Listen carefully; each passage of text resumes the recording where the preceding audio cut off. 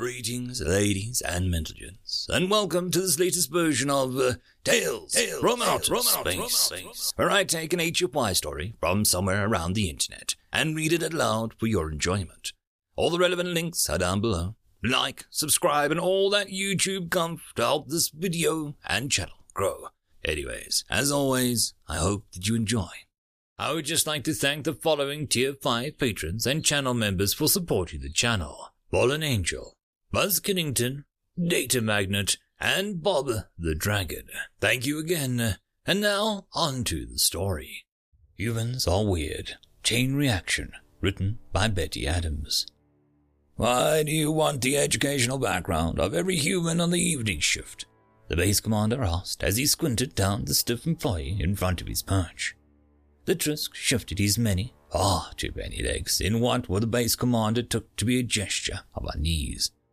I want to ascertain if I can, the Trisk said as he reached up nervously with his gripping leg to brush the sensory bristles over his primary eyes. Where these humans fall on the spectrum of intelligence. They are not rated as a psychologist, the base commander said, flaring his wings out in a cautious warning. And this base does not have the capacity to contact any university extension capable of granting approval for research on sapient species. I do not want active research, the Trisk quickly protested. I do not even want to make further passive observations. I just want to answer a question that was raised by observing what I assume was a recreational behavior amongst the field workers of the night shift. The base commander considered this carefully. Even allowing the passive research on sapient species could raise tensions on a small base like this. However, humans were notoriously curious and willing to be studied. On the other flap, they usually insisted on being able to study whoever was studying them in turn, and that could lead down a very disruptive wind gusts. He ran his wing hook over his sensory horns and nodded slowly as he pondered. I will have to discuss this with Third Cousin, he said. If we decide in your favor, she will send you the files this afternoon. The Trisk nodded and skidded quickly out the room. It was a fairly simple matter to contact Third Cousin and get her to agree to the meeting. But the meeting had to be delayed as she was quite busy in the medical bay. The base commander pulled up the medical records and blinked in surprise. It seemed that roughly half the human population of the base was currently slated for minor medical attention. The symptoms showed a fascinating range of minor burns to bruises to one dislocated shoulder joint. The base commander winced and rolled his shoulder joints in sympathy. This was perplexing, but hardly out of character for what he had been taught to expect from humans. He turned back to examining the surge in power requirements that they had experienced since expanding their research fields.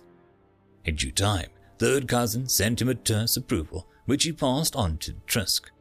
He didn't quite forget the issue, but when the Trisk skidded into his office the next day with a gloomy set of joints, the base commander didn't immediately ping why he was back. Can I serve you? The base commander asked. The Trisk brushed his eyes hairs back and flexed in frustration. Thank you for obtaining the information for me, the Trisk said. The base commander remembered to pause for 6 slow wing beats before responding. You are welcome, he replied. The Trisk bobbed his body in acknowledgement of a reply, but didn't go. The base commander wondered what the Trisk could want. That he wanted something more was clear. Did you answer your question? The base commander asked. Not in the least, the Trisk said with a glum set of his joints. I only intensified my questions. Would you like to tell me about your questions? The base commander asked, hoping the Trisk had no such intentions. However, the Trisk perked up in relief and began circling slowly as he processed his thoughts. The base commander tried to subtly settle more comfortably on his perch. It was going to be a long explanation. I was out scouting outside of the fenced areas for the best places to set insect traps, the Trisk said. I was accompanied by one of the morning shift human crew leads for protection. We'd found many good sites, but wanted to get some more as there was more time left in the day. I'm afraid that we went past our working hours for the day, but our scouting was so successful. We were headed back and found a group of evening shift humans wrapping up their work hours. They had been modulating the energy flow on the fencing and appeared to be gathering up the scattered insulated components. The Trisk paused and gave a sudden shudder, rushed his paws all over his body in a gesture that the members of the species usually use to assess their bodies after an injury. One human was holding what I assumed was a cold wire, but as we got closer, I felt on my electro bristles that it was twitching. The Trisk went on. The base commander was trying to keep the Trisk colloquialism in mind while the other talked. I expressed my concern, but my human escort pointed out that the humans could not conduct a charge as the feet were insulated, the Trisk said. But then a second human set down a pad of insulation and grabbed the first human's hand. Then a third did the same. Then each of the shift placed the insulation down and stepped on it, forming a chain of human hands. A massive shudder ran through the Trisk's body as he recalled the next part. The final human put down his insulation and took the hand of the human next to him. The Trisk finally forced himself to go on. The base commander found himself oddly fascinated now.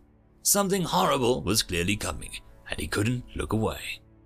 The human who was with me had stopped walking and was watching them with his body poised as if he was expecting entertainment. The Trisk went on. The line of humans was focused on the last human in the line. They were encouraging him to do something. Finally, the last human in the line took off his foot covering and stepped off the insulated pad. But then the current would have had a circuit and he would have... The base commander couldn't help interjecting. The Trisk stiffened in her front and the base commander's shock interrupted him. It shocked every human in the line, sending them all flying from the force of the electrocution. The Trisk clicked out. My escort was laughing, and once they recovered from the automatic pain display, the rest of the humans were laughing as well. The Trisk stopped talking and the base commander stared at him in mild horror. What was their average educational level? The base commander finally asked. Not one of them had less than a tertiary degree accredited to them from a home university, the Trisk replied. Why? The base commander suddenly burst out. I don't know, said the Trisk grimly, and now I'm even without a theory. End of chapter. Story number 2. They Stole Fire Twice, written by the Lords of Jupe. When a planet needs pacification, it is a necessity to rob it of its ability to defend itself and thus present a hazard for the occupational forces. All that takes is often a few tweaks to a couple orbiting satellites and aiming their projectors to the surface. Most of the pacification systems consist of countermeasures to ignition points for fusion and fission, and from time to time, electromagnetic pulse generation. When you take the world back several centuries or more in technology, the infrastructure tends to lose cohesion, often permanently, and any form of help being offered, regardless of the cost, is accepted, and a world is thus enslaved for pennies on the dollar. Unfortunately, this technique requires a few elements to be in play. The planet must be a single world, meaning they have no off-world settlements. The world must not have any standing platform in orbit around it. The planet must be compliant by nature when confronted with exceptional challenges. We managed to score 2 out of 3 in those circumstances. The third is like a knife poised above our heads, and we wait its descent. We'd read about the humans, and the literature, without fail, described them as deeply problematic survivalists to the extreme. Their death world was more a playground than their actual demises. They had settlements and regions other species would have declared no-fly, zero-contact areas without any attempt at rehabilitating them. Their food is classified as a biohazard in dozens of worlds, universally condemned for mass consumption by most others, and in a few cases, weaponized for deployment in the field. 3 dishes qualify as narcotics and are heavily scrutinized of off-world production. In short, we knew it would be a problem, and we signed off on it immediately.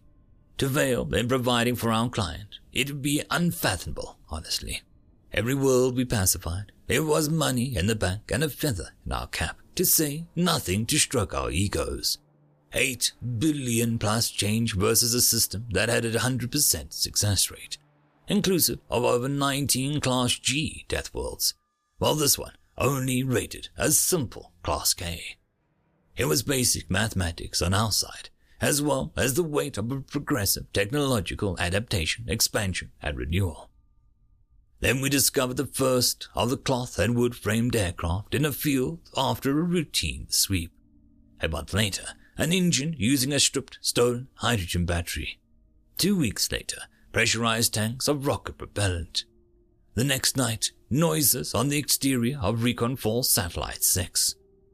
5 hours later, the disappearance of Recon Falls Satellites 1 through 8. And tonight, now, this message for you, our former employer. The humans are offering a one-time deal, which I cannot stress enough that you take seriously and abide by, at your exceptional detriment. You tell them who hired you to cleanse their world of life, or they're gonna kill your entire species inside of a Terran Prime Standard month. With the snap delay between answer syncs, this message is 18 of their days old by the time it has been received. Consider what you'll do with those remaining 12 days. I suggest that you inform your citizenry that the humans are not the boogeyman of legend. They are coming to take what they feel that they are owed, and bearing a gift for you. They'll be bringing you fire from their world. We did not fail. We simply switched employers. End transmission. And that, my friends, concludes this video. I hope that you enjoyed, and if you do, please consider supporting the author, even by popping over and leaving a thumbs up or a nice comment, just to show your appreciation for the story. However, if you wish to support this channel, there are links down below which will help immensely. I will see you all in the next one, and until then, I hope that you have a fantastic day. Cheers.